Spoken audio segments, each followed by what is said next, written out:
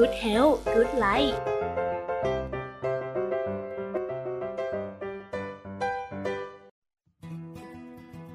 สวัสดีค่ะยินดีต้อนรับท่านผู้ฟังเข้าสู่รายการ Good Health Good Life สุขภาพดีชีวิตดีๆค่ะวันนี้นะคะเราจะมานำเสนอเคล็ดลับอายุยืนสุขภาพดีอายุยืนกันนั่นเองค่ะทราบไหมคะว่าคนที่อายุยืนที่สุดในโลกเนี่ยอายุเท่าไหร่ให้ทายนะ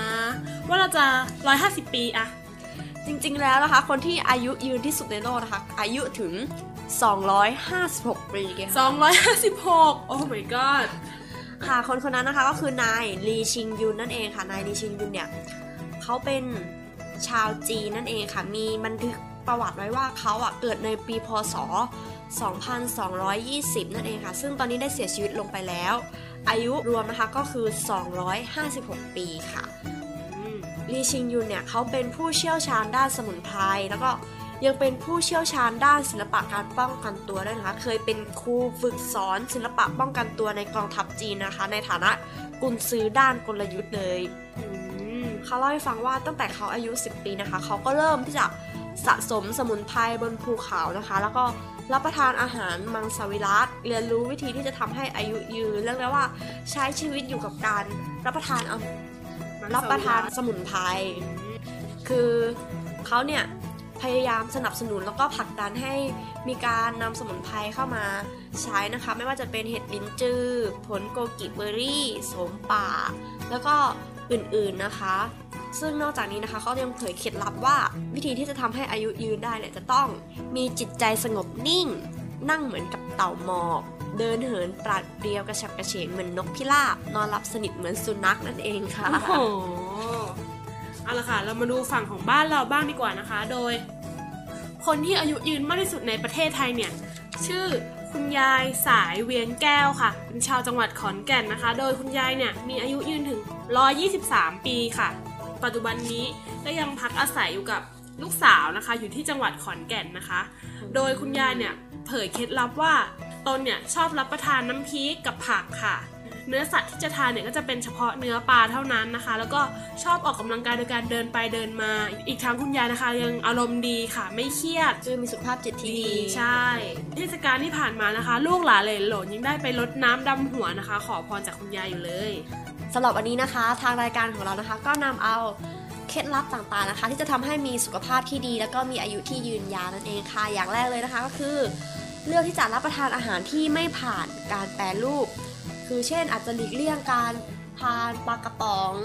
บะหมี่กึ่งสำเร็จรูปค่ะแล้วก็เปลี่ยนมาทานเป็นเนื้อสัตว์หรือผักสดอะไรก็แล้วแต่นะคะที่มาจากธรรมชาตินั่นเองค่ะต่อมานะคะข้อที่2ข้อต่อมานะคะก็คือเดินให้มากเท่าที่จะมากได้หมายความว่ายังไงถ้าต้องการจะขึ้นลงออฟฟิศอย่างนี้แค่1หรือ2ชั้นแล้วก็ใช้การเดินแทนการใช้ลิฟต์หรืออาจจะเป็นเดินจากสถานีรถไฟฟ้าใกล้ๆมายังที่ทำงานนะคะเดินไปเรียนบนชั้น4อะไรอย่างนี้โอ้โหใช่ค่ะออกกำลังกายขาด้วยนะคะค่ะแล้วก็หลีกเลี่ยงการดื่มแอลกอฮอล์นั่นเองค่ะอาจจะมีการทำอาหารรับประทานเองเพราะว่าการที่เราทำอาหารเองกับมือเนี่ยเราก็จะได้เลือกวัตถุดิบต่างๆที่มีประโยชน์แล้วก็เหมาะกับเราจริงๆมาทำเนาะใช่ค่ะข้อต่อมาก็คือการพักผ่อนค่ะร่างกายเนี่ยก็ต้องการพักผ่อนให้เพียงพอนะคะโดยการพักผ่อนเนี่ยเป็นการซ่อมแซมส่วนที่สึกหรอในร่างกายค่ะข้อต่อมานะคะก็คืออยู่ให้ห่างจากเรื่องแย่ๆค่ะเพราะว่าเรื่องแย่ๆเนี่ยจะส่งผลเสียต่อสุขภาพจิตทำให้เราเนี่ยเกิดภาวะเครียดแล้วก็สุขภาพเสียด้วยค่ะควรจะอยู่ให้ห่างจากเทคโนโลยีบ้างนะคะแล้วก็อาจจะเปลี่ยนมาเป็นออกกำลังกายไปเที่ยวทะเลปั่นจักรยานหรืออะไรก็แล้วแต่นะคะslow life ที่ทำให้เราแบบไม่เครียดทำให้ร่างกายแล้วก็จิตใจของเราเนี่ยผ่อนคลายนะคะต่อมานะคะคืออ่านให้มากขึ้นโดยเลือกอ่านจากเรื่องราวที่สนใจนะคะไม่ว่าจะเป็นการแต่งบ้านจัดสวนแต่งรถปักคอสติสถักไหมพรมนะคะส่งผลไปถึงการได้งานอดิเรกใหม่ๆนะคะอย่างเช่นทำเบเกอรี่ทำขนมหรืออาจจะลองหากีฬาชนิดใหม่ๆที่ไม่เคยเล่นนะคะลองเล่นดูค่ะค่ะและข้อสุดท้ายนะคะก็คือช่างที่คนอื่นคิดเราควรที่จะรู้จักคำว่าช่างมันบ้างนะคะถึงแม้จะเป็นคำง่ายๆสั้นๆนะคะแต่รับรองได้ว่าโลกของเรานะคะก็จะดีขึ้นมาทันตาเห็นเลย